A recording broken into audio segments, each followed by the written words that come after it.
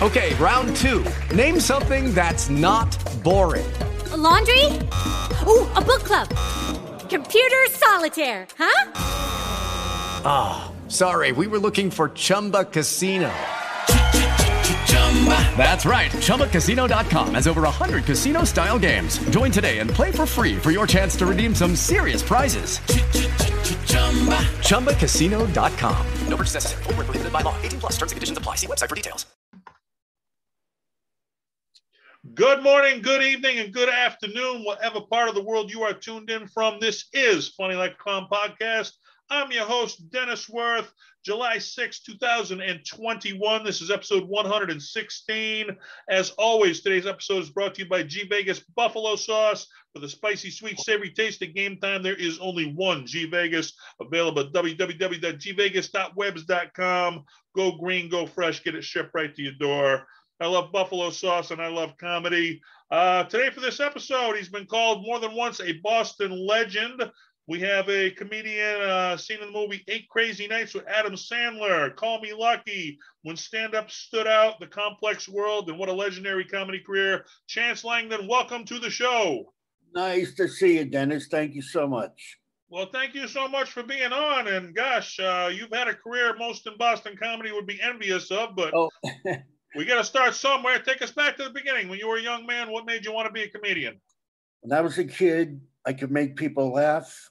I'm talking like elementary school. Mm-hmm. So I had a knack. Even when I was young, I actually wrote a parody. And I don't know if this is funnier now or not, but honest to God, I wrote a parody when I was 5 years old. And it was Elvis Presley was the thing, that was happening. And, sure. And you know how when you're a kid, you have to tie your shoes, but you can't tie your shoes, so your mother ties your shoe, right? Mm-hmm. I actually did like an Elvis type of song, and it doesn't sound like tie my shoe, but now that I've said it, and in this, honest to God, this is no joke, I said, tie my shoe, I tie my shoe, I tie my shoe. Honest to God, 5 years still old. Funny. I laughed. It's still yeah, 5 years old, and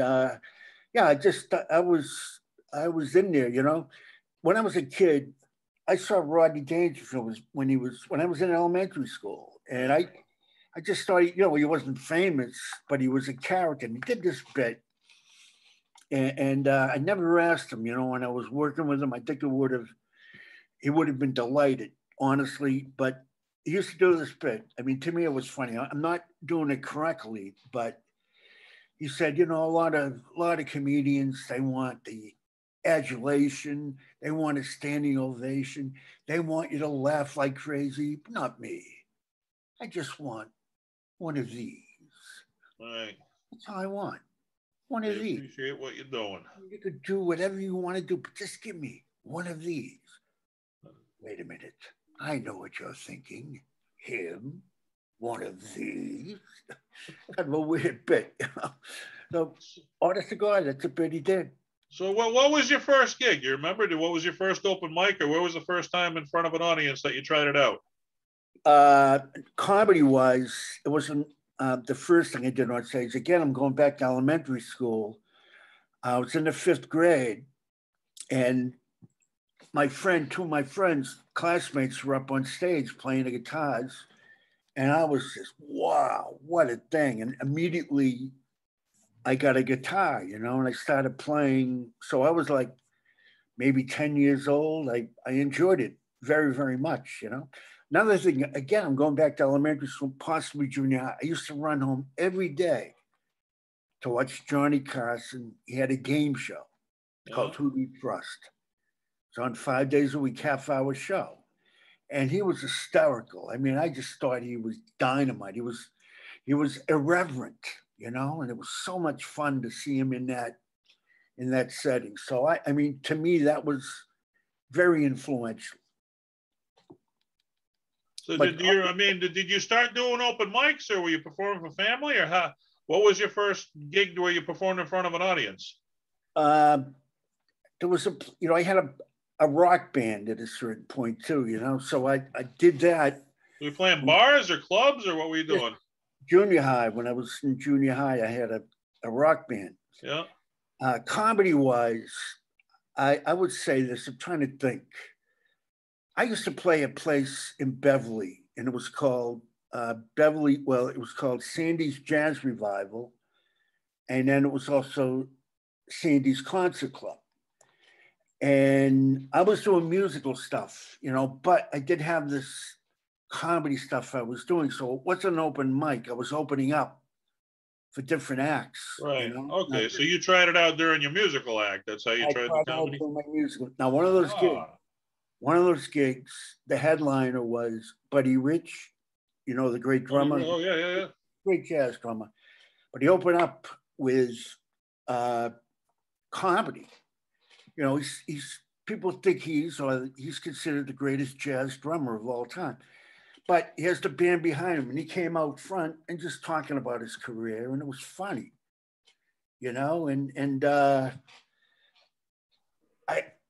didn't mean to heckle him. I was off stage. I was kind of watching him, and I said, and he's getting a lot of laughs, and I said, hey, buddy, you ever think about being a stand-up comedian? He said, I don't think so. And he flipped me the bird. It scared the crap out of me. But, teach you not to heckle, but right. So what was, when you first tried it, what was the crowd's reception? I mean, they're expecting music and you're giving them comedy. Did they enjoy it, or did they reject it, or? It was, because of my experience. You know how to handle a crowd, right? Yeah, I had no fear, Okay. Stand-up comedy-wise, I mean, this is truly a trip. There were only 2 comedy clubs originally. 1975 was the Improv in New York, Comedy Store in Los Angeles. Right. Okay, so I did a bit. I went to the Improv. And by the way, I had hair down on my shoulders, gigantic beard. You were young and ready, right? Stone cold hippie. Okay. Stone cold. And I got the guitar, and they actually let me go on stage at that Improv. You're not going to believe who was on the lineup. There was Andy Kaufman. He was on the lineup. Ladka. Yep, Ladka. He was on. Larry David was hanging out in the back. Wow. I remember that. And I'm trying to think who else was on. Richard Lewis. He was on the David Letterman show a lot. I know there was some other people there, but Andy Kaufman was such an unusual act. He was different, right? He was doing all the things he became famous for. He was doing then, But I get up on stage, and I had this song called "The Attack of the Bugs." Okay, and the first chorus is "Cockroaches got me running out the door." So I'm singing about, well, I'll give you the first verse. Working on a routine day. Sweating at my job until 6, got home, I kissed the clock, got time to let my mind unlock, smoked a joint, but I lost my high. The bugs came and I said goodbye, attack on apartment floors, get back, I don't want no more, who's that, why don't you know, cockroaches got me running out the door, So I begin it, right, and then I stop and I say, I would like anybody here to do an imitation of a bug that bothers you. All right. So I go to this lady right in the front row, and I say, "What bug bothers you?" And she was shy and afraid, And then I realize it's hard to imitate the crabs. Oh boy! I got a big laugh, right? Now there you go. I go to the next one, right? And there was this brutal heckler in the back. Get the hell off the stage. You suck. I'm not kidding. I mean, a brutal heckler. Right. I've never seen a heckler this bad. So this guy's heckling me, and Larry David in the back started screaming and yelling at the guy and getting his face. Right. It was pretty weird. So that was New York. I was driving cross country. Turning into a scene right there, right? Turning into a scene. And but I drove to Los Angeles.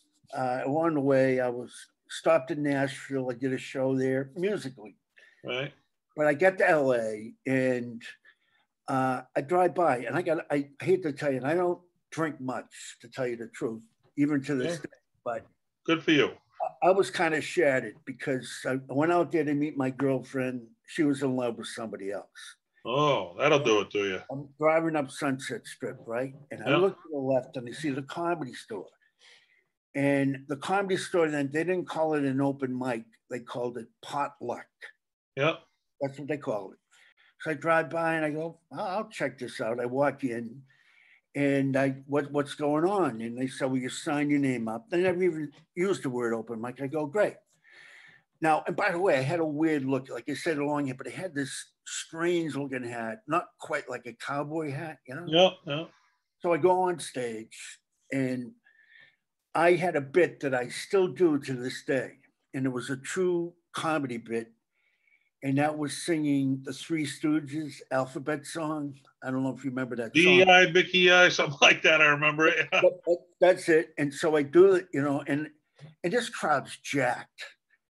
Again, it's one of only 2 clubs in America. Okay. So I go up there, I do that song, and then I get off. Mitzi Shores has an assistant, and she comes up to me and she says, Mitzi wants you to be a regular. Wow. The legend herself, Mitzi Shore. Mitzi Shore. So you weren't even planning to go here? You were visiting a girl and just happened by and stopped in? This wasn't your plan to go to the Comedy Store? It's also a songwriter, you know, so Yeah. You know, it attracted you, right?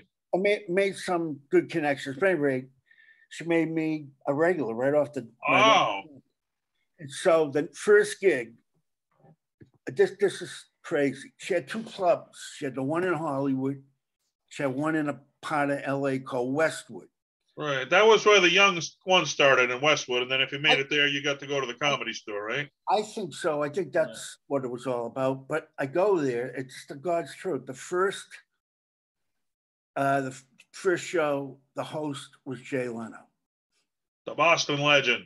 Yep. Joe was Jay Leno. I almost called him Joe Leno. But yeah. He was the host. He was on the Boston scene for a long time, Jay. He was on the scene in Boston. He was going to Emerson College. Yeah. And he was playing these different, almost like what I was doing, opening up in these different places for other acts. Right, yeah. Can't quite remember where he was. But anyway, I heard of his name even back then, you know? So he's the host. And I had this gruesome song. We can do swears, right? Yeah, go ahead. Yeah. I had this gruesome song called Eat Shit. And quite the title. Yeah. Catchy though. Well, yeah. One minute I painted my house, the next second it fell down. I gave my friend some food to eat, but he fell onto the ground. So what do you do when you keep on losing and you want to change this world? You just keep on walking through the same old shit. Been here since Eve, wormed her way to this pit. Eat shit. Eat shit. There you go. Yep, brutal song, right? And Jay Leno comes up. I can't do a good impression, but I'll try. Okay, he goes, okay. That was Chance Langton with this new hit, Eat Shit. Join him next week when he sings Go Fuck Yourself. He'd be on the golden oldies then. Yeah. And David Letterman was on the show, right? And I remember sitting in the back, you know, I went on after David Letterman. Yep. David Letterman is in the back and he goes on stage, to God's truth. He's bombing completely. Now I got to know, you know, there's an audience there at that point, and he's up there on stage and he's bombing big time. I mean, no one's laughing at all, to the point that people were leaving. They walked out. He was walking the room. He walked the room, and I'm sitting in the back. Get the fuck off the stage. Give me a chance, will you? You suck. And it was David Letterman, I swear to God. And I don't even recall. Yeah. This will trip you out completely. So I'm going back to the Comedy Store, and already a clique was forming. And here was this is the God's truth. It was Jay Leno talking to David Letterman, talking to Tom Dreesen. Does that ring a bell? Tom Dreesen. Dreesen rings a bell, yeah. Johnny Dark, who I thought was the funniest guy there. He ended up being a Vegas So they're just talking like a clique. I'm outdoors. Legends before they were legends. Yeah, before, but they already formed like a clique, you know. Right, right, yeah. And I'm outside it, you know, I'm just shooting, I'm not even talking to him. I'm just out on my own. And I see David Letterman there and I go, hey, David, how you doing? He goes, not bad. How you doing? I go, well, pretty good for a guy who's sleeping in his car. God's truth. Well, that's a good point. Now, you know, back in like nowadays, we got the internet. You can be a star from anywhere, but back in the day, you had to sell the TV, sell the couch. I mean, quit your job, go to LA or New York. You really had to go for it back then, right? I was sleeping sleeping in my car. You chose to go for it. And you know what he says? This is the God's truth. He says, I want you to stay at my house. My wife won't understand. I want you to stay at my house. And I go, don't worry about it. Honestly, he was a weatherman on TV, like a regular weatherman on a nightly. Yeah, I remember. Yeah, it was. Yeah. So he had to be making $500,000 a year. You know, being a weatherman in a major. I think he was possibly from Indiana, maybe. I think. And I've seen the story, and I can't remember. Yeah. Yeah. So he was. He had a lot of coins, so he probably owned a house. Right. So did you go?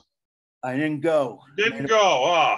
Yeah. Big mistake, Right. But all right. So Mitzi Shore made you a paid regular at the Comedy Store. What was that like for you being a paid regular? It wasn't a paid regular. It just you're a regular. Not getting. In fact, no one was getting paid. Oh, that's right. They had the big strike there because nobody was getting paid. Right? Yeah. Okay. Well, but I mean, did it give you prestige where that led to paid gigs by performing there, or? Again, there weren't any comedy clubs. Oh, okay, so that was it. Basically, no gigs in the suburbs or any of that stuff. Oh, I see. I'll tell you one thing, Dennis. She never forgot me. And, I eventually left LA. Maybe I was there for maybe, I'd say 6 months or so. Yeah. And so when I split and went back to Boston, since 1975. So I get married and I have a baby, so I go, That'll slow you down. I got to make a living. So what I did was, because I could play the guitar and I could sing, and I knew popular songs. I had a friend. It's such a cool way of doing like a lounge gig. Yeah. I'm up there. My friend did this. I knew music. So, I knew the melody of every song. So I could instantly play the melody. But learning the lyrics was a pain in the ass, So a friend of mine used to do this on stage. He had like a music stand to the left, nobody could see it. And he had the lyrics to every single song so you could sing, almost like a teleprompter, and read the lyrics. And that's what I did. Yeah. So I didn't have to learn the songs, Right. So I was able to make a living to get by, Right. But eventually I was doing like comedy stuff. I was easing it in. And then boom, like around 78, everything blew up all around the country, the comedy boom. Right. And in Boston, it was the Comedy Connection and then the Ding Ho. The famous Ding Ho. That's where I wanted you to take us right there. Tell us about the Ding Ho days. It was very exciting. I headlined on Saturday nights. And that was Lenny Clark who started that room, right? Or Barry Crimmins, but Lenny kind of ran the show, right? No, I think Lenny was more like, he had the open mic on Wednesday. He had the open mic night, okay. The open mic on Wednesday night, but it was a good show. And Lenny was a firebrand, if that's the right word. He really had charisma up the yin. He's on stage. He just had, I would say, a charisma you can't teach. You could tell he had it, right? Yeah. He had it. He was a classic swaggering stand-up comedian. That's what I thought. Tell us some stories of the Ding Ho. What do you remember of the place? Yeah. Well, so Friday night, I was headlining, selling out 2 shows. Yeah. I used to do a bit. It was so unique. In some ways funny. If they did a video of this, it'd be very funny nowadays. What I did was, I said, I always had a dream of being on TV. See that window over there? See that window right to the left of the stage? The window looking out? I'm going to go on TV. So I went outside the building and they held me up. And I'm looking through the window like I'm on TV. Like you're on TV, okay. And I had a mic, so I was doing the bits. Okay, yeah. It's off the wall, But I'll tell you, I thought Stephen Wright was, he was just, I really did believe he was the most unique. He was different. That's what they look for in comedy. They want something different. He was different for the time, yeah. Yeah, right from jump. He had the whole stage persona down. He had the whole, you got to have a good physical presentation. And he had it, I mean, the mic is in his face. He's looking straight out. Deadpan.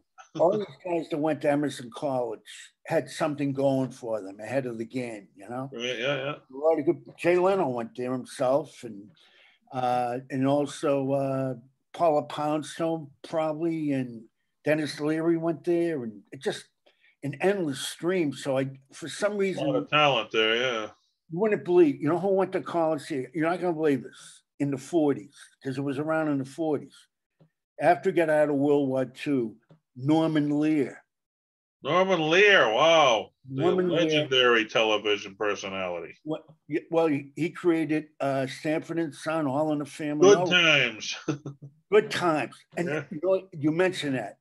The big star at the Comedy Store was Jimmy Walker. Jimmy Walker. I booked Jimmy Walker. He was a great guy. I got to hang out with him for a whole weekend. He was. Yeah, he's a very nice guy. And he was a star. He was a star in good times. And I mean, so he was, in my mind, the biggest star in America as in terms of doing comedy in those days, 75, when I saw him, So the Ding Ho was good. It was a lot of fun. Now, let me ask you this. I mean, every comedian knows the story that the Tonight Show, one of the producers or directors, his kid was looking at college out here. He called up. He heard about you guys. Can you set up a special night? I want to see all you guys. And Stephen Wright was the one who won the Tonight Show. But were you there for that night? Were you on that lineup? I wasn't there for that night. I was out of town, unfortunately, Okay. But, see, I had Bill Campbell on, and Bill said I had to work that night. I couldn't make it. He said nobody took it serious, but yeah. That's what you just said is true about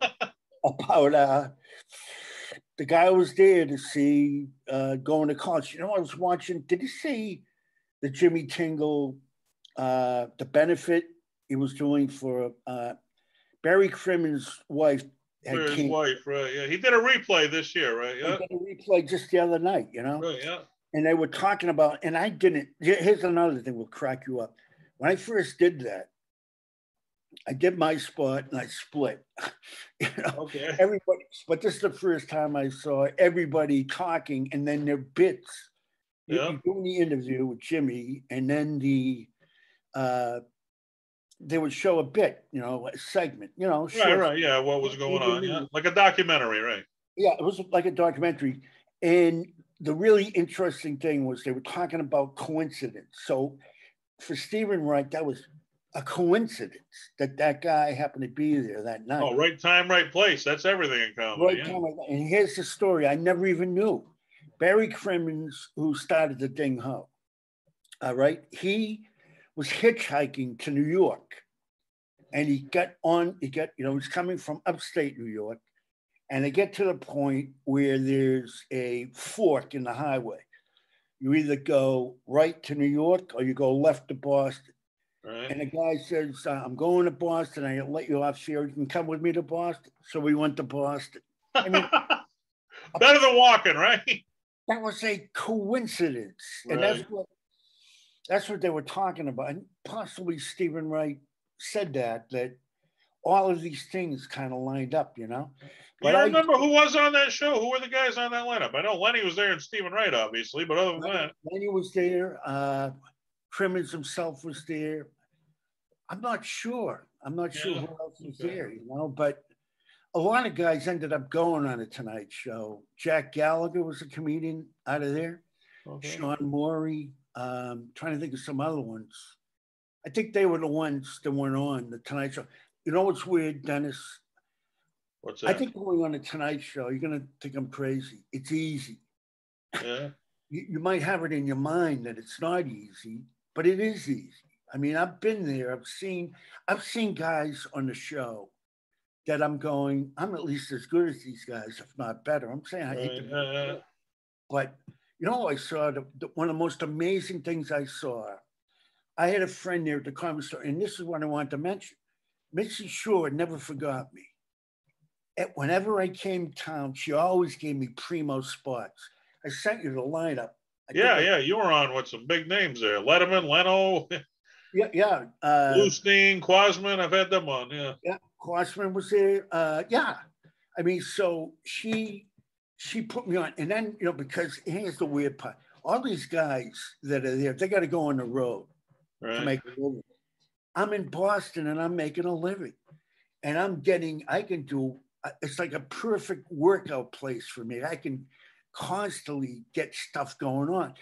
And as I said, I would go out there every once in a while. She always put me on. And then one night, you know, because I've been working out so much in the comedy that I had it, you know, I was getting a good act, you know. So she sees me and she goes, oh, I can't do her. Oh, Chance. Oh, Chance. You've gotten so good, Chance. She made me a regular at the main room. They have 3 rooms there. They have the original room, which was really a cool room. They call it. It was dark. I saw Sam Kinison. I saw everybody. Sam Kinison would go on last. Tell us about Sam. That's the guy I got involved with comedy because of. He changed the game, Sam. But what do you remember of Sam? First time I saw him, I'm going, this guy's like Beethoven. You know, I mean, he's like, you know, I can't do his act, but you know, it's like, well, I went here. He's talking really softly, you know, kind of bringing me. It's not even an impression, but something like, I know that I want to do things. And he would scream, out of nowhere, right? Well, I'm going, holy moly, you know. I saw everybody there imaginable. I saw everybody. You know, well, again, like Stephen Wright, that was different. The screaming thing was different. Nobody had done it. When you can do something different, you get noticed. Yeah. You know who was great? Jim Carrey. The facial expressions, right? He was like a living cartoon on stage. He would do these impressions, and it was like a cat. He made his body into a caricature, you know, and he had a lot of energy and stuff. Yeah. But this is an obscure thing. But he did an impression of the movie On Golden Pond. It was a drama. Yeah, I've seen it. Yeah, and it started Henry Fonda, Jane Fonda. I can't remember the other one's name. The other son, I can't remember his name. It was a long time ago. I was a kid when I saw that. Yeah, Katharine Hepburn. He did an impression of all of them, like they were cartoons. Oh. And I was dying, and he's, you know, funny stuff. I heard he always got a standing ovation. Every set he did, he got a standing ovation for. He was on fire. Yeah. And I heard of him years before because I was working at Dangerfields in New York City. Yeah. That was a thrill all the way. I was headlining there. Then you actually got to open for Rodney, right? How did you get discovered by him? We did gigs in the United States, you know, and the picture I sent you, that was me and him backstage in Columbus, Ohio. And that was a blast. And another thing, and you'll know this, and if you have not experienced, you will experience it. When you're in a concert hall, it's easier. Oh, there's so many people. Yeah, laughter carries. Yeah. The sound is perfect. The lights are on you. They're in the dark. It's like a movie, you know? Oh, yeah. And then as long as you're in rhythm and you got it down, you're going to just blow them away. Well, I've always said, if you can get a drunk who didn't even know there was comedy that night laughing, you've accomplished something. If you're in a big hall like that, it's easy. They expect it. Yeah, it's like, I use the word energy. It's like a ripple effect, you know? I mean, so it was cool. But what happened was Rodney's business partner, Dangerfields, said to me, and he used to, it was wonderful. He used to put ads in the paper. And, you know, this guy's name was Tony Bavacqua. He put ads in the paper, and there's my picture in it, the New York Post. And I go in there, and he's showing me all these different pictures, different headliners. Go, see this guy here? He's going to be a superstar. And it was Jim Carrey. Oh. And Jim was opening for Rodney Dangerfield too. So when I was out in LA, I said, geez, Jim, I've been waiting to meet. He was on In Living Color at the time. Yeah. And I said, hey, Jim, been waiting to meet. I saw Tony at Dangerfields. He told me you open. I opened for, really, man? Really? And he became an instant friend. He was so happy. Right, yeah. You know, and then, of course, I split LA. So I'm going back, you know, it wasn't like, he was exceptional in my So is he the one who got you the gig opening for Rodney? No, I opened for Rodney prior to that. So how did you get that gig? How did that come about? Right out of Dangerfields. He called me up. They just saw you set, liked it, and you're open for Rodney? I was headlining at the club. Okay. You know, and so the owner, Rodney's business partner, called me up. Rodney, we want you to open for Rodney. And that was it. You know? Were you speechless, or what do you say to a call like that? I don't even know. I'm trying to think, you know, I can't say, well, yeah, thank you. Oh, man, Tony, thank you so much. You know, I had Tom Carter on. Tom Carter said George Carlin called his phone, and he said he was too nervous to pick it up. He just let it go to voicemail. I'm like, you didn't know you let us see a phone with George Carlin? I was too nervous. I can't imagine. But, I mean, you must have Rodney Dangerfield's calling. That had to be a thrill. Yeah, you know what Dangerfields was, it was an interesting place because it was old school. And I mean, going way back. I mean, Rodney's colleagues, you might say, Red Fox, you know him, right? Sanford. Oh, yeah, Sanford and Son, yeah. He was the most obscene act on the face of the earth. Oh, he was the dirty comic before he was the original dirty act. Yeah. Oh yeah. Richard Pryor was not totally dirty, you know. He was like almost like a pitcher, you know. He would do different things, telling. But Red Fox was like bang. Yeah. Well, Pryor said that Fox was one of his influences. That was the guy who inspired Pryor. Yeah. Yeah. And you know who was in that circle? I used to love watching him at the Comedy Store. Paul Mooney. Paul Mooney was Richard Pryor's writing partner. Okay. He played the piano and was sort of surly. He came on like a black guy who hates white people, and it was just an act. Right. You know, it was bluesy, and he's playing the piano so good, you know, but he was like, you know, it was just funny, you know, because when you meet him on stage, that's not the guy. Never not who he is. It's all an act, right?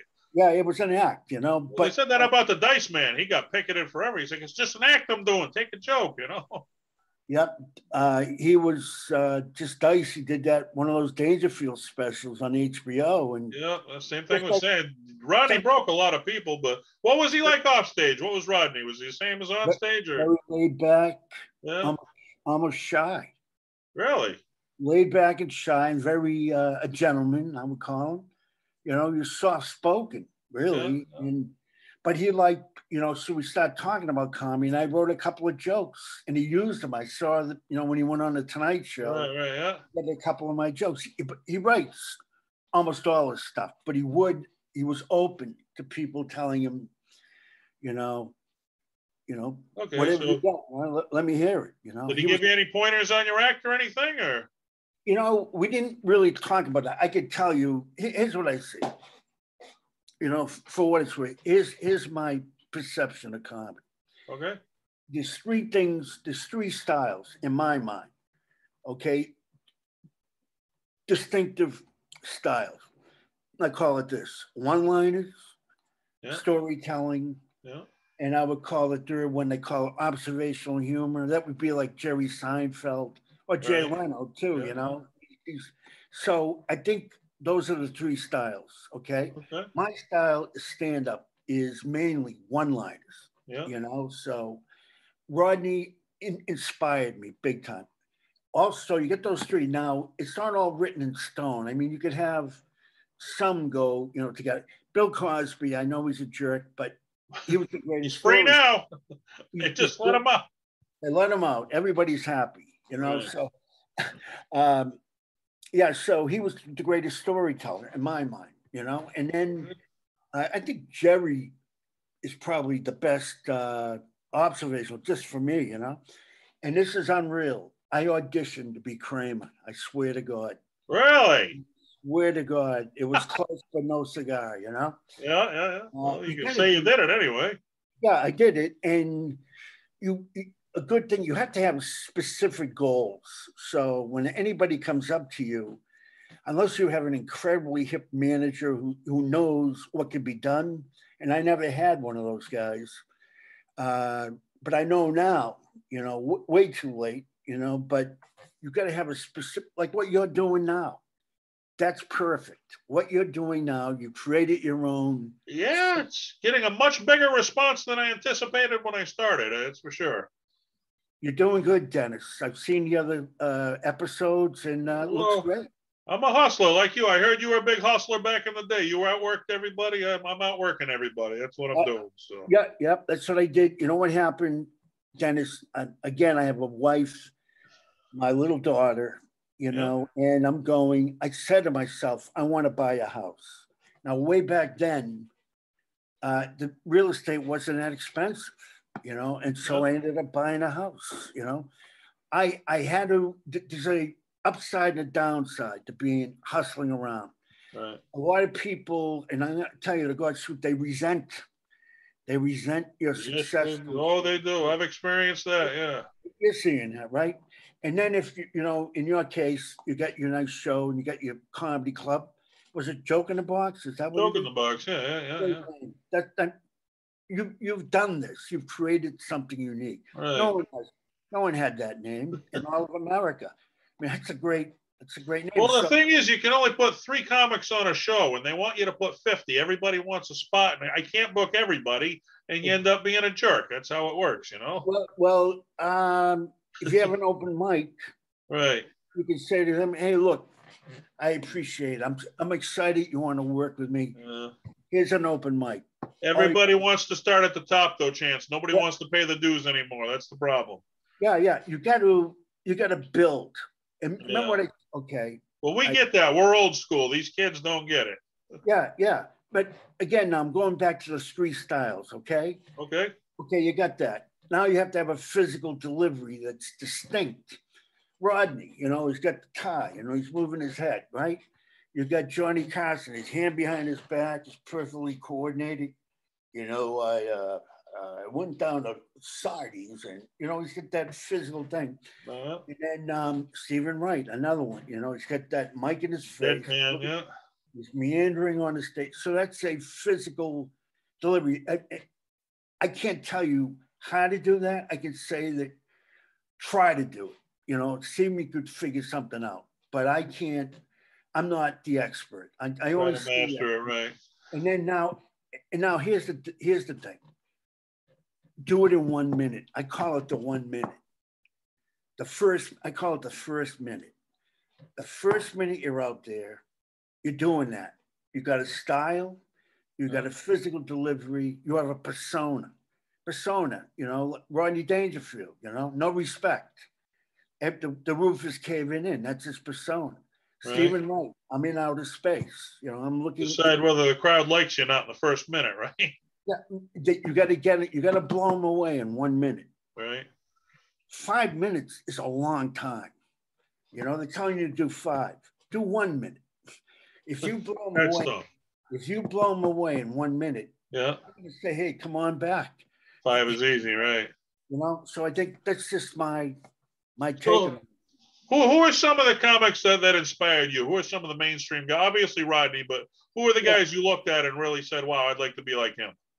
Yeah, it's going way back. Okay, Red Skelton, I thought was great. You probably don't know who he is. I know he is. You know him. You heard of him. Yep. He was just a wonderful, likable guy on stage. And he was more of an actor really because he did characters. Yeah. He did characters, and he had a big influence. Again, you probably don't. Do you know Bob Nelson? You ever hear of Bob Nelson? Bob Nelson, he was one of Rodney's young comedian specials. Did the football guy and the football guy, yeah. So he was sort of like Red Skelton, he's playing these different characters, right? So he created that thing. I like a guy again. It's very obscure. His name is Ernie Kovacs. Now Ernie Kovacs was totally off the wall, and he had a syndicated show, so it wasn't on the major networks. The network would play it, but it's called syndicated in those days. And he was on Sunday night at 6:30 at night, just once a week. And he was so off the freaking wall. I mean, I thought he was It was great. Everybody I saw, I thought was exciting. Just about everybody I saw on TV, in the movies or whatever. Here's a thrill. I was at the Comedy Store and I'm looking at this guy. He's on stage, and he's blowing the house out. And I'm saying to myself, I'm not as good as this guy. I'm not even close. And I'm watching him. Wow, it was like, and now I'm talking like I already have been a comedian. So this is like in the 80s. Like I said, I would go back out there every once in a while. So I'm seeing this guy. And well, this guy's great. It was Gary Shandling. Oh, the legend. Gary Shandling, right? And we have a mutual friend. His name was Robert. And Robert took me, when he was doing his thing, he was getting ready for the Tonight Show. And I went to the Tonight Show to see him, his first shot on the Tonight Show. He blew the house out completely. Really? Look. Did he get the wave? Come on over to the couch. You were a made comic if you got the wave from Johnny, right? I'm not sure if he got the wave. I don't. Got the okay. That was the Johnny's okay. Okay, but Steven got the couch, Yeah. You were a made comic back then. I mean, if you got, that was it. You were working comic forever. Well, Steven Wright, this is so funny, right? So they had him on 3 days later. They had him on twice in 1 week. 1 week, yeah. Right, and Steven is very laid back, and so he was obviously pleased, very humble, and easygoing. And they have him back. So the next week, there's a club called Stitches. It was at the Paradise. Yeah. Part of the Paradise. At this point, there's comedy clubs all over Kingdom Come. Oh, yeah. A bowling alley was a comedy club everywhere. Yeah, definitely, So Steven Wright is walking up towards Stitches, and I'm walking away from Stitches. Oh. And I hear a soft voice, Chad. I look up, I go, Steven, congratulations, that's fantastic. He says, and this is the God's truth, this guy's got his lawnmower here, little sound effects. Can you hear it? All right, we got it. I hear it. Yeah. Really annoys me. We still hear you, don't worry. There's a groundskeeper where I live, and I can't stand him, but he's gone now. All Maybe right. he'll come back. So Steven says, Chad, I go, congratulations, Steven. He goes, again, I can't do an impression. I'll try my best. Chad, I get a problem. What's the matter? I did 10 minutes. I only have 10 minutes left. He had 20 minutes. That's it, huh? That was it. And legendary Steven Wright back in the day. Who knew, right? Overnight sensation. Yeah, that's how it happens that quick.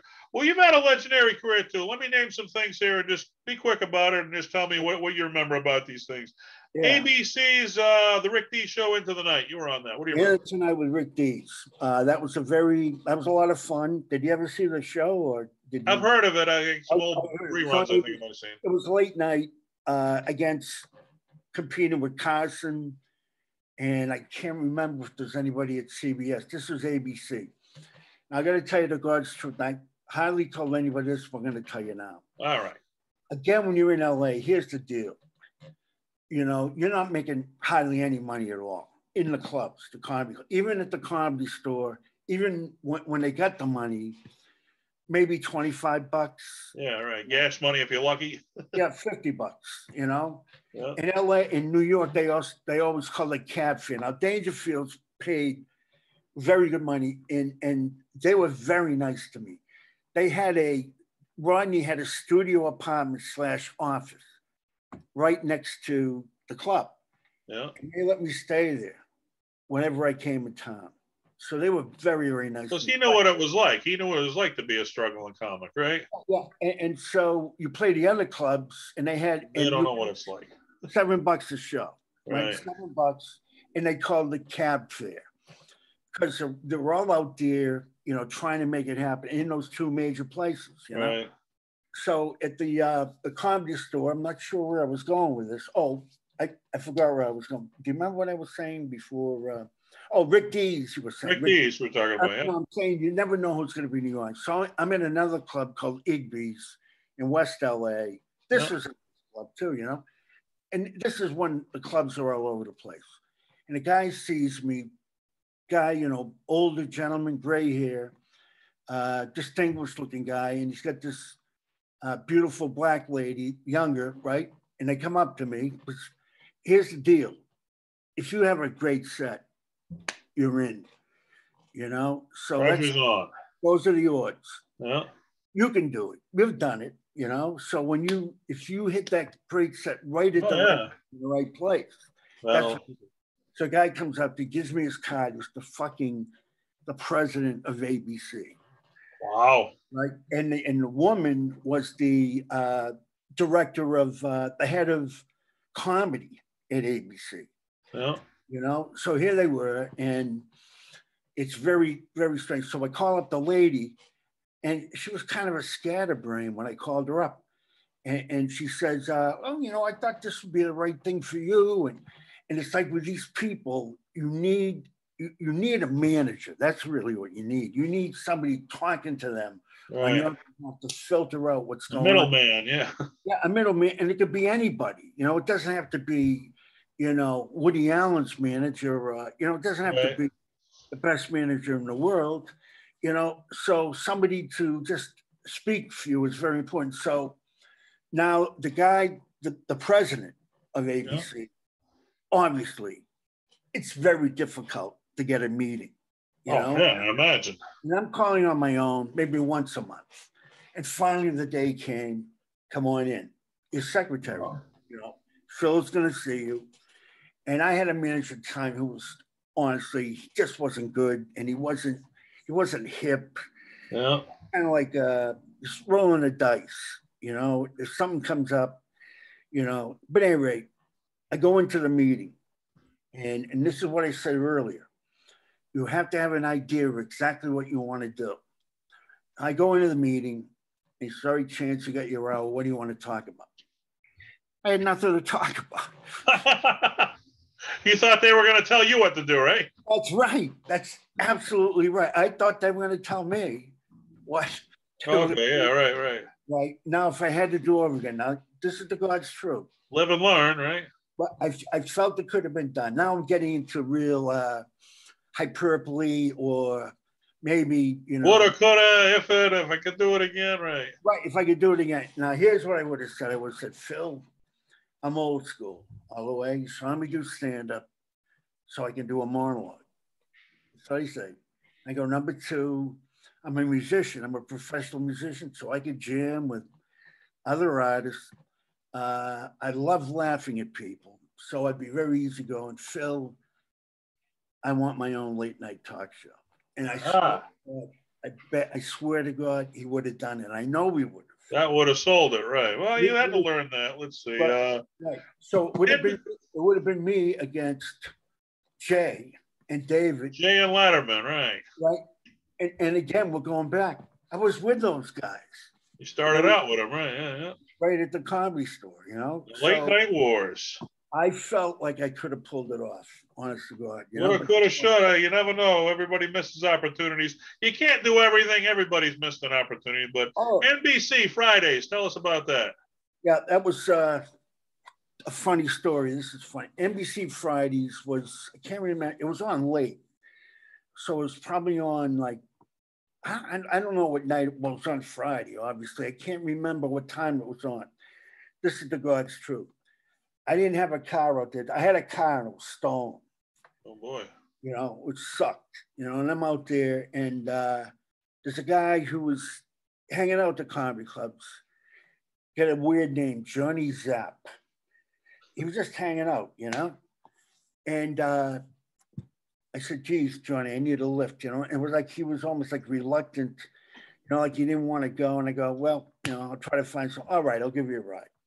So he gives me a ride, and he's in the audience, and I'm doing my thing.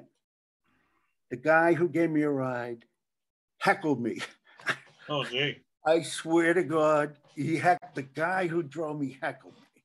I mean, that's, and I'm up there, and you know how I do this bit? Shut up. Yeah. You remember that? It's like, one day I was playing the field with my kid, and a stranger said, your son has the body to be a great football player. And I said, shut up. That's my daughter, right? So I'm doing the bit. Yeah. And and then I'm pausing at a certain point, right? And he yells out, "Shut up!" And everybody starts laughing, right? And That's how bits are born, right there. yeah. And so I said, "Oh, this is great." The guy who gave me a ride just heckled me, Yeah. And what happened was the producers of the show weren't happy that this guy did it. Oh. And so my spot was edited. Ah. It was a real drag. Never know who you're gonna upset. All right. This real. is one I remember great from when I was a kid. A&E's Evening at the Improv. What was that like? That was fun. It was A&E was doing a lot of different shows. That was a very good show. We also did A&E Comedy on the Road, right? You did both of those for A&E. And that was at the Paradise in Boston. Okay. Paradise Stitches was a comedy club. Yeah. And the Paradise, but it was at the Paradise. I'll send you a video of that. I thought that was one of my best spots, of all time. How did they get you for that? What, did you just audition or? Well, no, they chose people from Boston that were well known. Oh, okay. So you were one of the well-known comics, and the host was John Biner, who was a classic old comedian way back in the Rodney days. So he was the host. Right. The director and I became pretty good friends. The director of the show, so he did Evening at the Improv. He did Caroline's Comedy Hour. He did Comedy on the Road. Which you were also on Caroline's Comedy Hour, right? That was good. Colin Quinn was the host. Colin Quinn was the host, but Comedy on the Road, everybody on that show was from Boston. It was a Boston thing, okay. That's the deal. They go, the different cities, and so the people from that city are on the show. That's why they call it comedy. Right. Well, I remember Nesson did an All-Stars thing too, and you got to be on that, right? Because they were doing the Boston guys. You're one of the legendary Boston guys. Yeah, that was fun, and the host was Gary Gulman. Gary is big on HBO now. He's really great. I mean, I think he's a dynamite. So here's a guy that works hard. He, gets his stuff down. He's just an excellent performer. So he was the host, He's nationally known now, Going. He was the host, a great guy. All right. VH1 stand-up spotlight. Yeah, for some reason, I'm drawing a blank on that one. I think it might have been in New York. Okay. I don't remember where or what, it's probably somewhere on my computer, but You've done so much, it's tough to remember everything, right? Yeah, definitely. How you doing in comedy, Dennis? Things were taking off really good until this pandemic hit, and that put all of us at a standstill. Isn't that something? Overnight, man, everybody was shut down. Everybody was shut down. I had to do I had to make a living somehow, it's God's truth. Yeah. I got hired to participate in a controversial medical experiment. I told jokes, and Caitlyn Jenner laughed her nuts off. Okay. Oh, there's one. And then we sang The Way We Were. No, she was, that was a trip. I'm trying to think of the other one. There was another one, but I can't think of it right now, Trying to make a living, somehow. All right. So, you're making a living. You sell CDs, which back in the day, you could put out a CD and make some money off it. Nowadays, with the free computer download, you couldn't. But you put out Because That's the Way I Am, and I'm Better Than Them. Tell us about those. Yeah, Because That's the Way I Am. I recorded at the comic strip in New York. It's a comic strip. This is a truly interesting story. And this album, by the way, Mitzi Shore in the West, it was vinyl.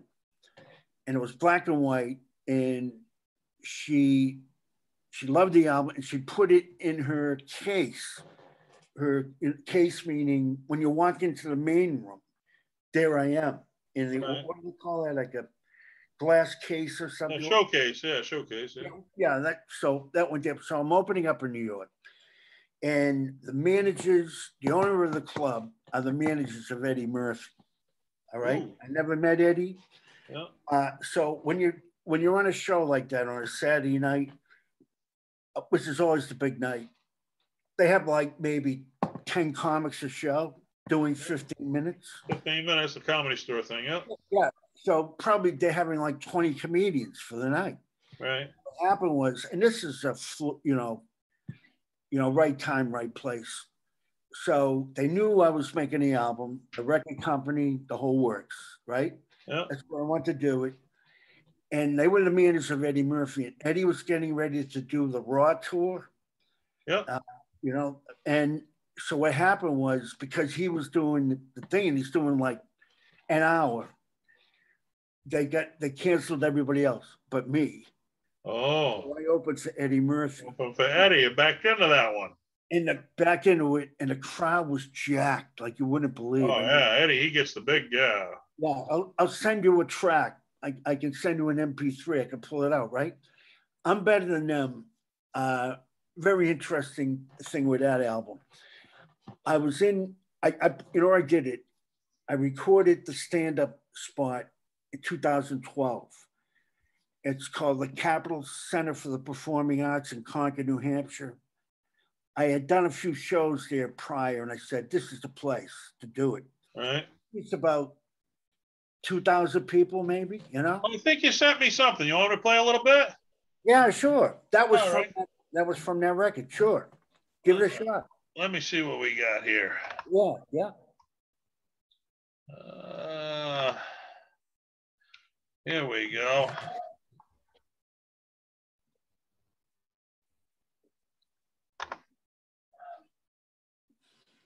See what we got. Here's Chance Langton. Well, I'll let you tell us. Let's listen to it, then you can tell us what we got.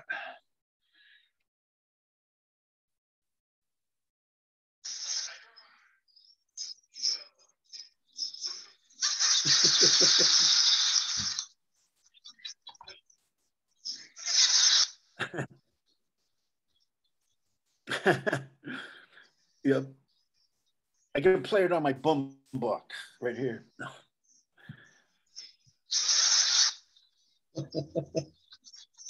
The crowd is hissing me right now. I remember that.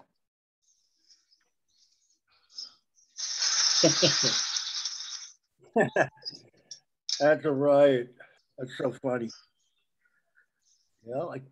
Could you play videos by any chance? It's too late now, but could maybe the next time? Do you have like a way of playing a video at all? Or? I don't know. I just have what you sent me there, the clips you sent me. Yeah. No, I'm saying for the future. I mean, can you actually play a video from a TV show or anything like that? No, we can just hear it. They see us, but we can hear what was going on. But tell us about that. You mean the concert with Well, the one we just played there. What I mean, you had them laughing in the first minute. You said the first minute, and you were getting laughs one after another. So yeah, that's the name of the game. And then you build.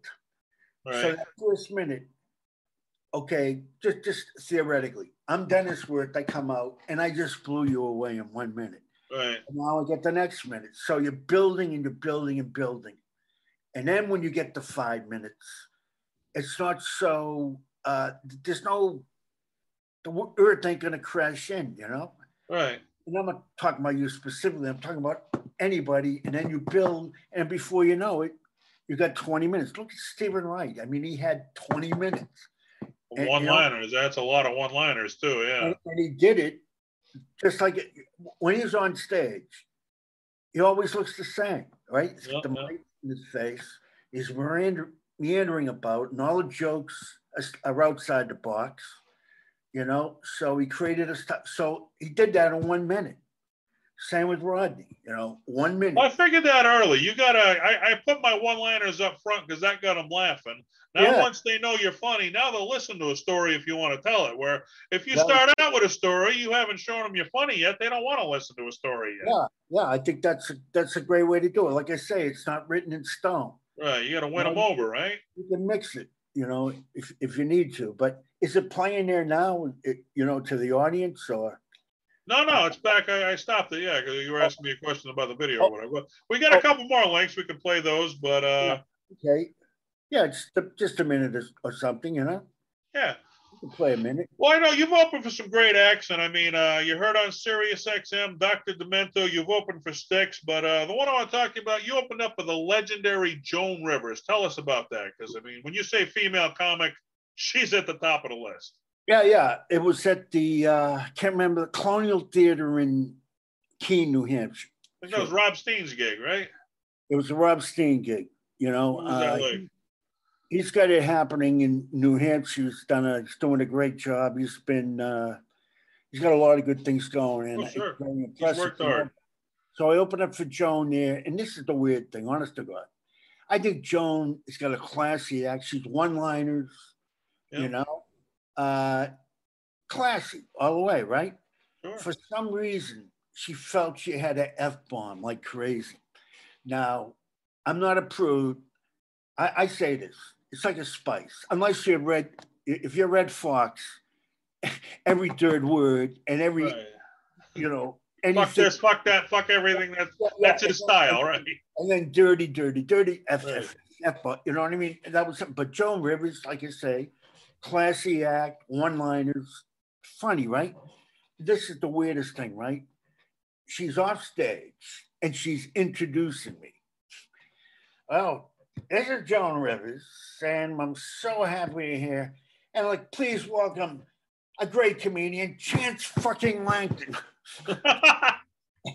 That's your introduction. Yeah, that was my introduction. And she was doing it on stage. She was just deaf bomber left and right. So I didn't think, it just, sometimes people try to do something that they're not. Yeah. You've seen it happen, I'm sure, you know? Oh, yeah. Try to go outside themselves. Every crowd's different, though. I mean, some will accept dirty comedy, some won't.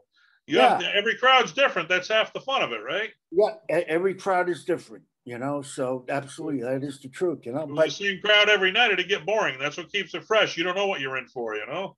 The best gig I ever did in a concert is when I opened for Styx. And again, because I was playing at the Paradise in the Stitches. They were wired into big concert venues. Right. Okay. And Styx, I opened for them. It's what is now the Xfinity Center. I saw Willie Nelson there. Great venue. Incredible. Isn't that great? And oh, yeah. Just right. Beautiful. Right. Now, so again, I'm going to say, so they call it the Great Woods back then. That was the name of it. Yeah, right. Yeah, the big outdoor shows. And again, I'm going to say it again. When you're playing at a concert hall, it's easy. Yeah. It's easy, you know? So again, I walk out, you saw the venue. So I'm walking out, same thing, the lights are on me. The sound is fucking incredible. Amazing, yeah. Isn't that amazing? So that was the best gig I ever did in my life, in my mind. Okay. So exciting, you know, beautiful review in the Globe. You know, I think he said it was Steve Morse, who's been a reporter for years there, and I wish I could remember something like. Well, I got it here. The Boston Globe called you Craft of the First Order. The Boston Herald called you Dizzy Array, Surefire Laughs. The LA Times had one word for you. It was excellent. Louis C.K. and Rolling Stone said he heard you once on WBCN and credits you for inspiring him to do what he does. So what do you think when you hear stuff like that? Everybody paying tribute to you. It feels good. It feels good because you always want to get a good review, you know, and it isn't always like that. I mean, especially earlier on, you're just kind of hanging in there, you know. But it shows you've earned respect, right? I mean, that shows you've earned the respect of the young comics. Yeah, it's a lot of fun. But I'm trying to remember. There's something like that the opening, you know. I mean, he gave Styx was on fire. Right. You know? They're a heck of a band, yeah. The beginning of the Great Woods season was spectacular, something like this. The opening act could do no wrong.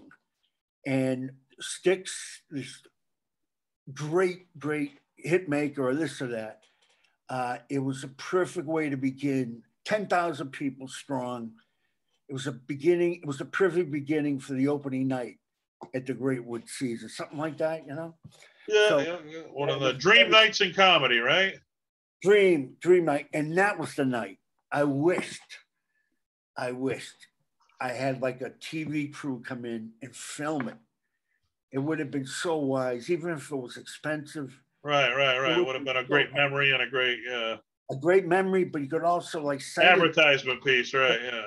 You could send it to Comedy Central, or Oh even yeah. You always wish you had a camera going the night you nail it, for sure. yeah. All right. Yeah, Let's see what else you sent me over here. Can we play another thing? Sure. All right. Let's see.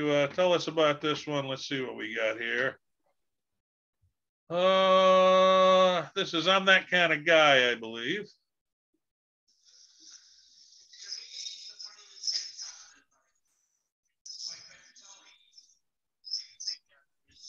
Oh, that's the kind of guy I am. Yeah.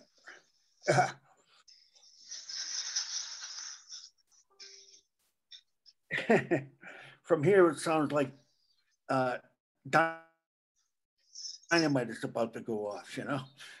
Right. Like the fuse is heading towards the dynamite. Only you and I know this, but.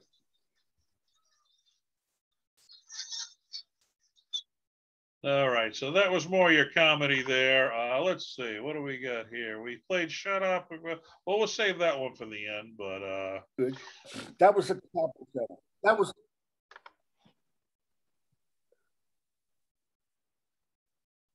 Well, can you hear me still, Chance? I can hear you. Okay, we got you back here. All right. So we talked about some of the young comics that paid tribute to you. Now, a lot of these young comics open for you while you're out headlining. Is there any of the young comics there that really caught your eye you want to give a plug to here on the show that you think we should keep an eye out for? Well, I've seen some of the newer guys. I'm thinking Mike Whitman is very funny. I don't know if you heard of him. Okay. I think that, these names are. I don't remember the names. I'm a face guy myself, you know. Other guys that were funny. I think Chris Post is good. I've seen him. There's just one guy, I can't remember his name, you know, but I've seen a lot of promise in a lot of people. You know, I don't know if you've ever been to the Comedy Studio, in Cambridge. Now back in the day, yeah. Yeah, no, it's ongoing now, you know. Yeah, I know. Yeah, they moved, but they're out of the Chinese restaurant they were in. They moved somewhere else, but yeah, they were in Harvard Square. I can't remember the name of the restaurant. Yeah, I'm trying to think of it now. Right, it was on the third floor. I mean, if you got the guitar and you're lugging stuff up, boy, it's a real drag. Right. But when I did a lot of stand-up, I was there with Gary Gulman one summer. He was there the whole summer, getting ready to do a show he was doing on HBO. Can't remember what it was, but it was about being depressed. Oh, it's called Depression. That's what he called it. It was about going through depression. Right. So every night he was there, every single night in the summer. And I was there because I wanted to see, and he was working it out. He was, because he's got mounds of material, but he's got a new special, so he's got to work it out. And it was a blast watching him, figure out things, Yeah. So I think Rick there at the Comedy Studio has got a good eye for talent, but he tends more towards, you might say, I'm trying to think of how to say this. I think it's like liberal, if that's yeah. But there's good guys there, he's got a good eye, and I see. No, Rick Jenkins, the Comedy Studio. Yeah, if you're a young comic, you want to get on TV, Rick's the guy. He'll get you ready for sure. Yeah, that's perfectly said. And you know what he's got, and this is amazing. And like I say, go down there and watch the other comics. I mean, you can get on as an open mic, So what he's got there, and this is amazing. He has a video camera. And the sound is perfect. And the video is almost broadcast quality. And in that Ding Ho reunion show last week, the spot I did, they did it there. Oh, they did? Okay. We got it out of there. And the lighting is good. It's such an impressive venue, right? Yeah. Impressive in that way, impressive. You get like a dynamite video out of it. So, and it's like, the older guys or the more established guys, they don't charge, Yeah. But if there's anybody coming in, and this is a bargain, it's $5 just $5 and you get a video. Get a video, right? Yeah, I got one back in the day. Yeah, right. Yeah. Yeah, you know, if you want to get a 5-minute, but The Hong Kong, the Hong Kong Chinese restaurant. That was the Hong one. Kong. That's what it was. The Hong We Kong. figured that out. All right. Yeah. So what you could do is this, Dennis. You could go there, and you could perceive or think about how would I do a 5-minute shot on TV, wherever it was. And by the way, he's not a prude. You know, I mean, you can do things you might not think you could do. You know, but you know, think about what show you would like to be on. Comedy Central, a certain show, whatever it is. It's a great place to work it out. That's right. You know, so and like I said, ready, right? And he had a video. He had a camera at the other place too, but it wasn't. This camera was like. Right. Well, the podcasts are taking over now. The Joe Rogan podcast. That guy's getting millions and millions. They're saying he's hitting more people than the Tonight Show has available to him. So I mean, what's that for numbers? He is an amazing person. The way he was a Boston guy too, right? Joe Rogan. He was a Boston. Another Boston guy, and you know he. There's a guy right there who created his own thing, like you're doing now. Yeah. He created his own space like nobody ever did. I heard through the grapevine that he got $800 million to do that show. Oh, to go to Spotify. They gave him $100 million to go over to Spotify. Just to exclusively put it on Spotify, right? Yeah. That what it was, $100 million. But he still got control of the show. He does what he wants, the only place you can hear it now is there. Yeah, he's an amazing person. Entrepreneur right there. He set the bar. He's great. And he's playing at Boston Garden. Yeah, coming up. I saw that. Yeah. Coming up shortly. Now, do you remember him back in the day when he was a young comic? Do you remember him on the scene or no? Yes, I did. In fact, you know, here's the God's truth. And again, you know, you don't know the thing you're doing. I did a syndicated show in New York. I'm sorry, New Jersey. And it was called Spotlight Cafe. And the producer of the show was a fairly well-known manager. And I did the set of my life. I played the guitar, just some wild stuff, you know, and it was perfect. And so he calls me up the next week. He goes, you know, Chance, I like what you're doing there. I want to be a manager.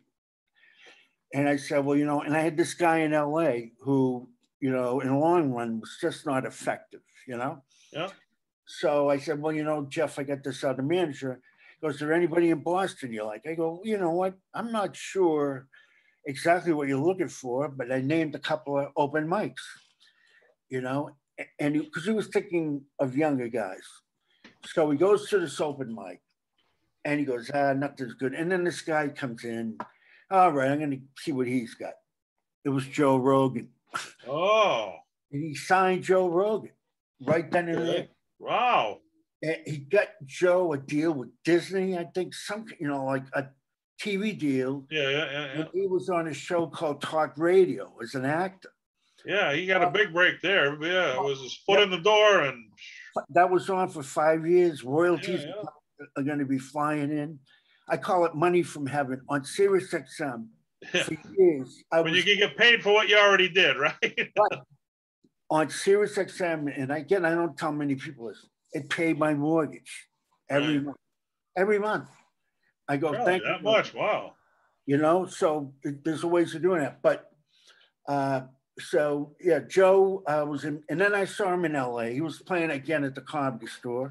Right. So I would see him, you know, and I was, here's a problem I had at a certain point in my career. I was a bit aloof. I was polite, you know, and maybe someone wants to talk to me. I was kind of aloof, you know, hey man, good to see you, you know, and then split, you know. But I think it's very good, first of all, to be friendly. You know, I was friendly, but, you know, open up a little bit, you know, and just, you know, hear what. Then you get to the point where people want to take advantage of you, though. If you're too friendly, they want to try to take advantage of you. So there's a fine line you got to row there. Yeah, it could be. But at any rate, he's a very, very impressive guy, and his show was fantastic. He set the bar for sure. Yeah. I hope someday to do the show. I think when you go in that show, I think it would be cool just to go on. Obviously, right. I think it would be even better if you had something going on to go on. Advertise it, right? Yeah. Lenny Clark was on. Steve Sweeney was on. I mean, he remembered the Boston guys. Yeah. Sweeney had the movie.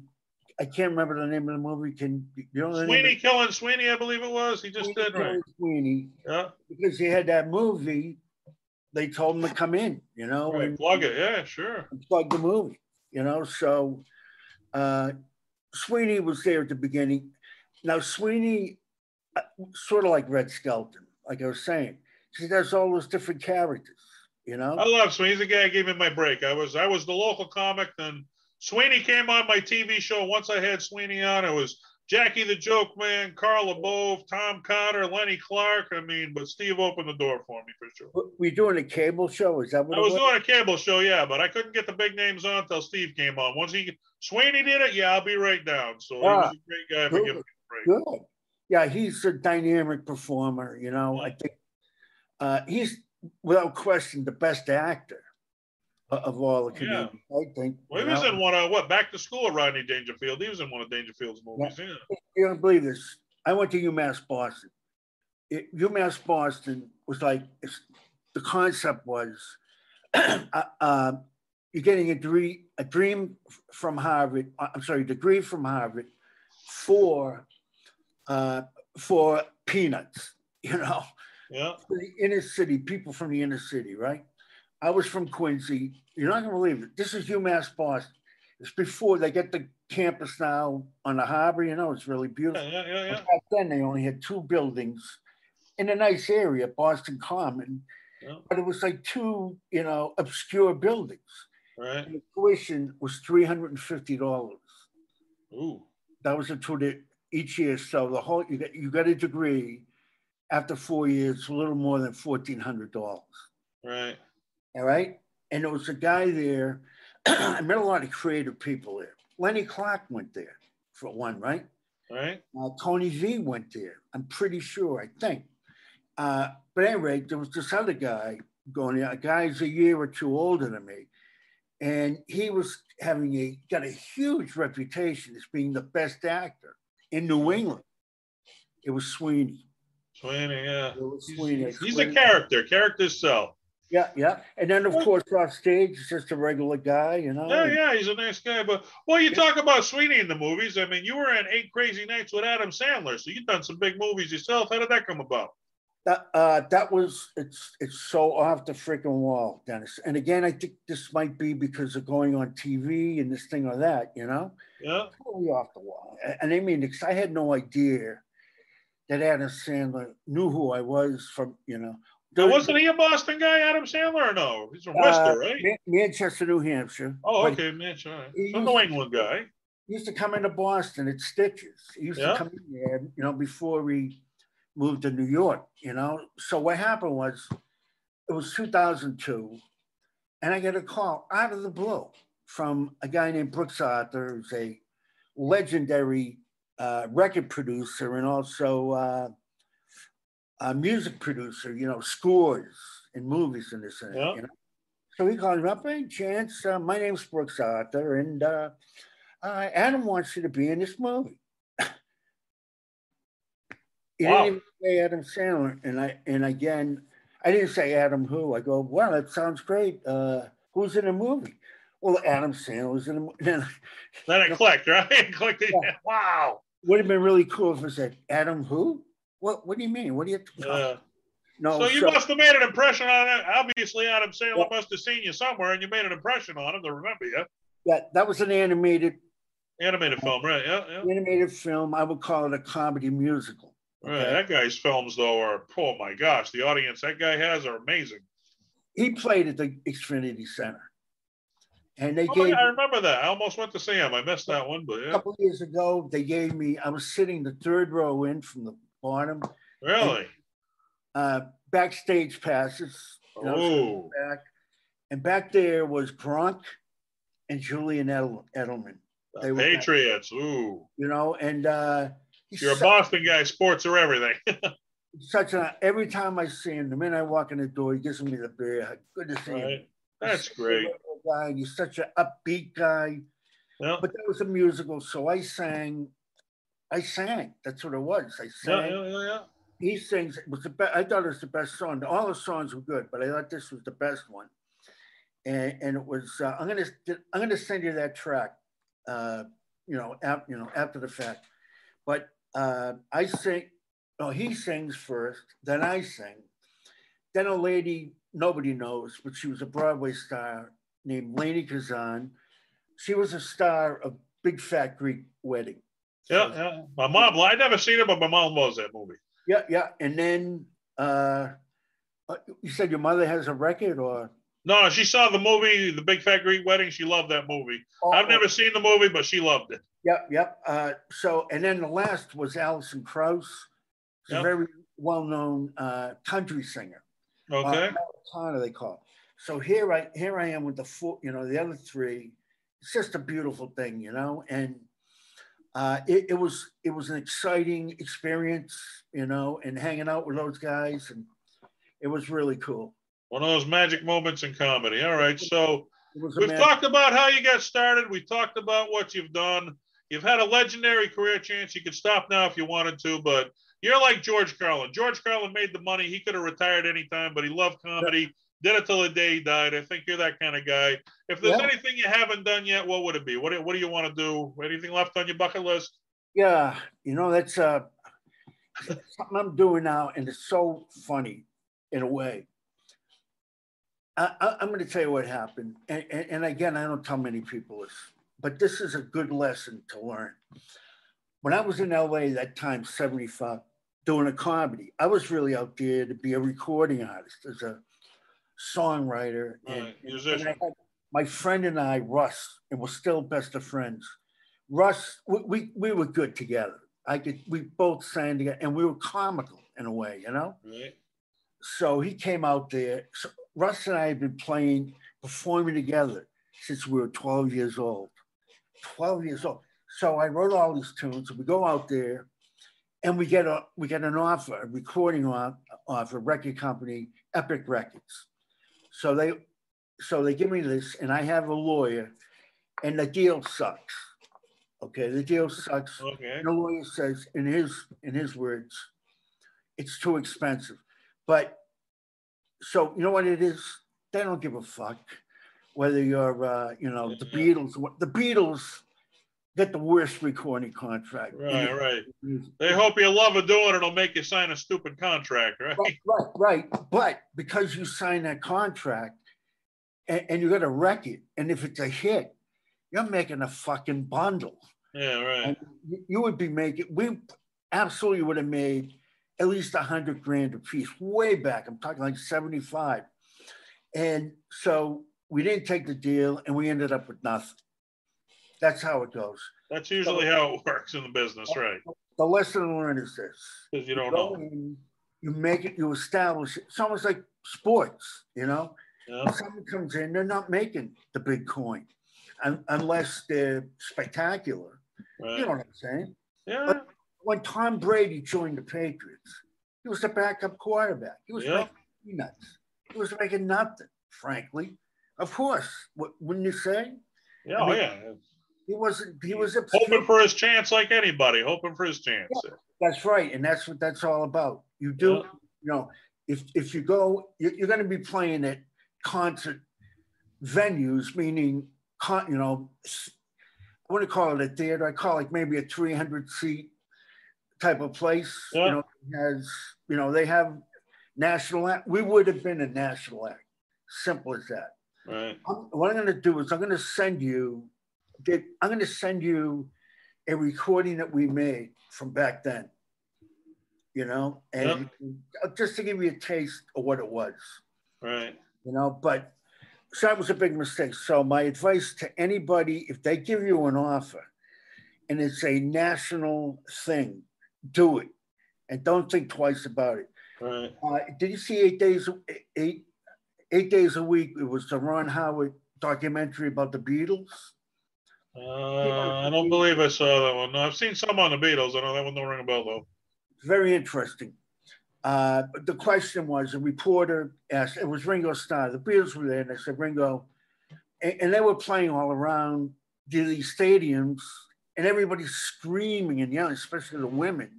Yeah. The equipment in those days was not good. And so all they were doing was screaming. And you know how they only get a half an hour. They only get a half hour set. Oh. Okay. And they're screaming and yelling. No one can hear the music, and they can't hear themselves, right? Right. So they said to Ringo Starr, well, why do you guys keep going around playing these shows and no one can hear you?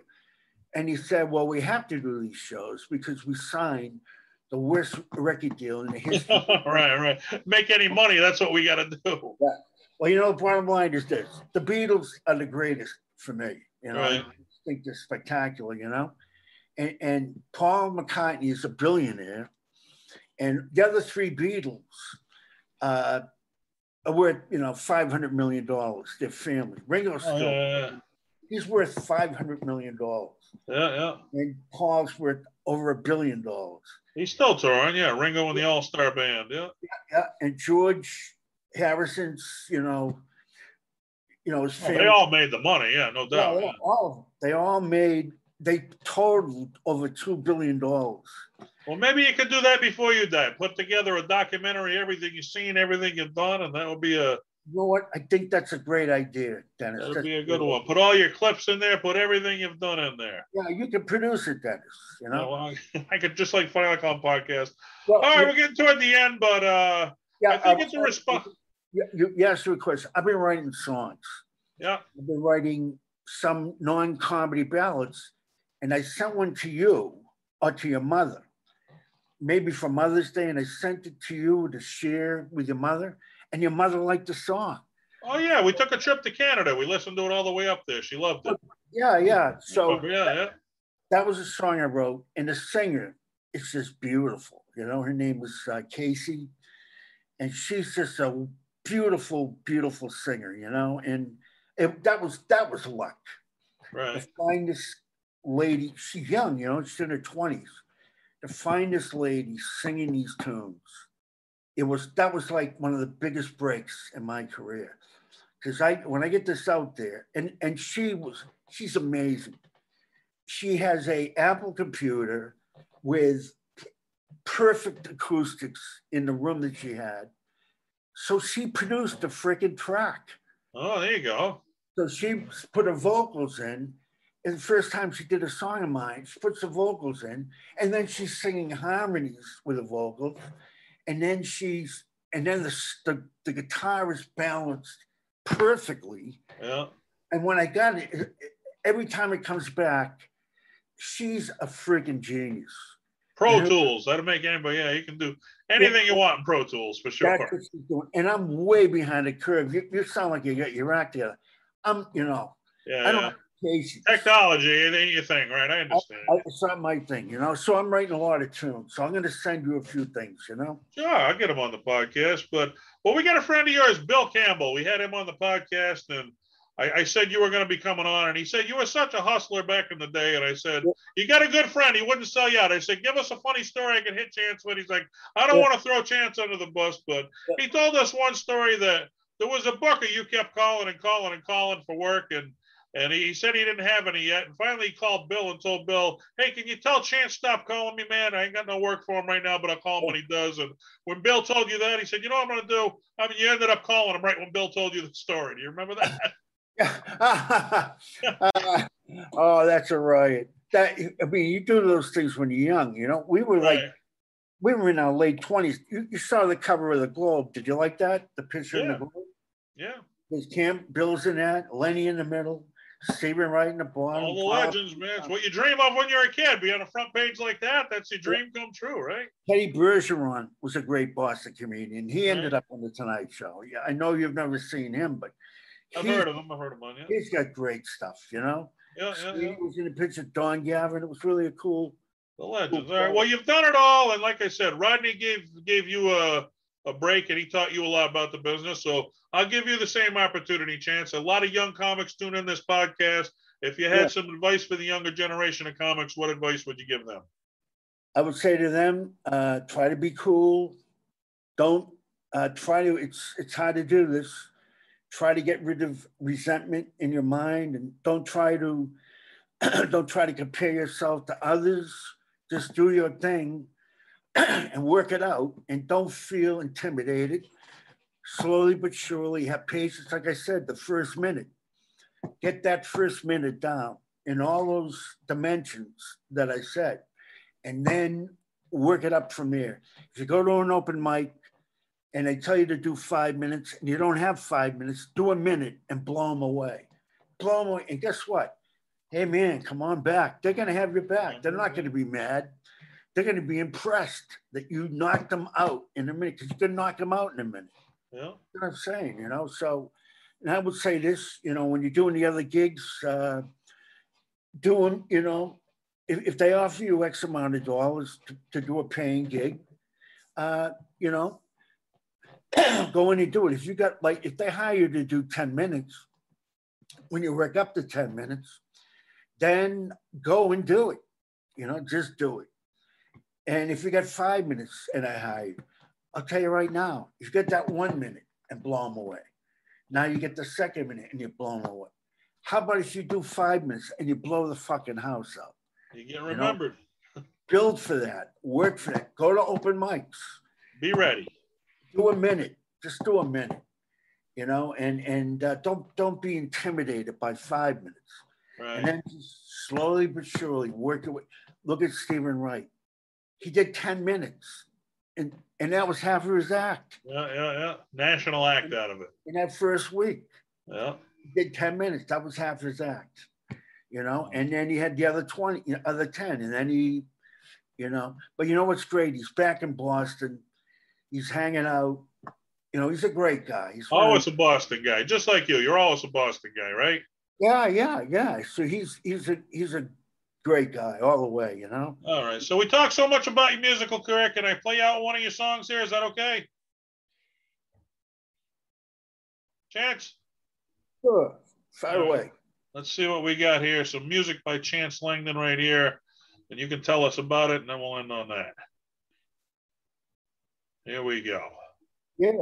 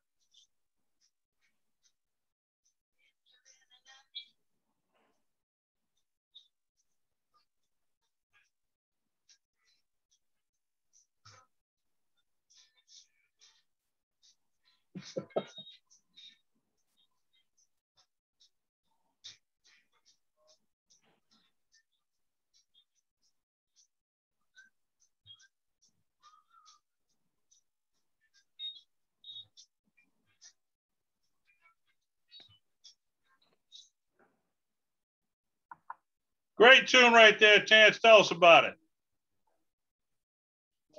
What song was that? You sent it over. Let's see.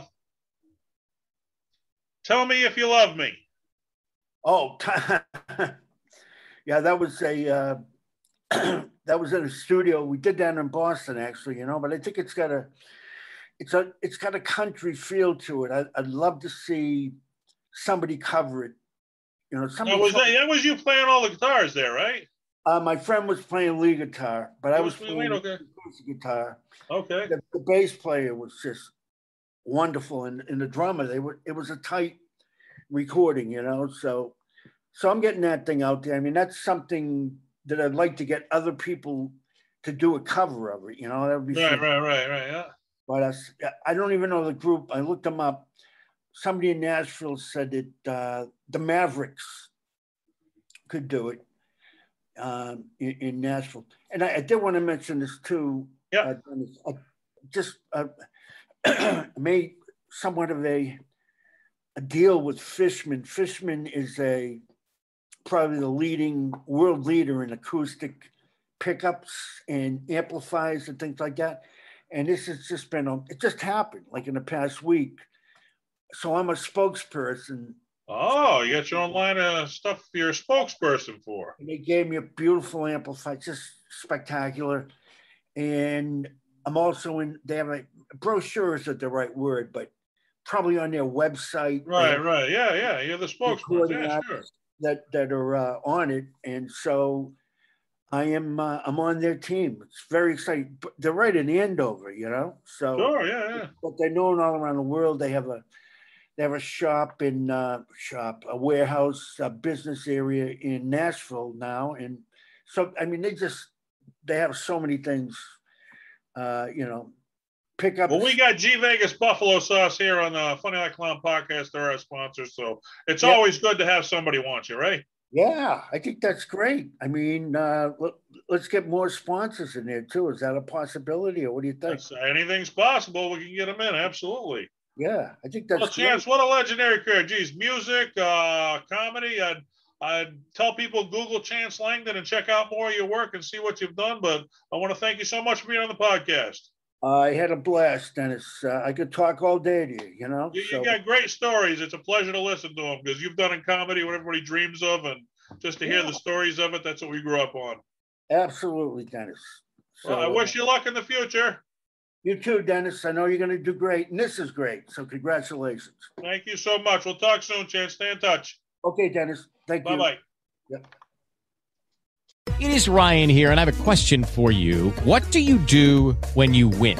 Like, are you a fist pumper, a woohooer, a hand clapper, a high fiver? I kind of like the high five, but if you want to hone in on those winning moves, check out Chumba Casino. At ChumbaCasino.com, choose from hundreds of social casino-style games for your chance to redeem serious cash prizes. There are new game releases weekly, plus free daily bonuses, so don't wait. Start having the most fun ever at ChumbaCasino.com. No purchase necessary. VGW Group. Void where prohibited by law. See terms and conditions. 18+.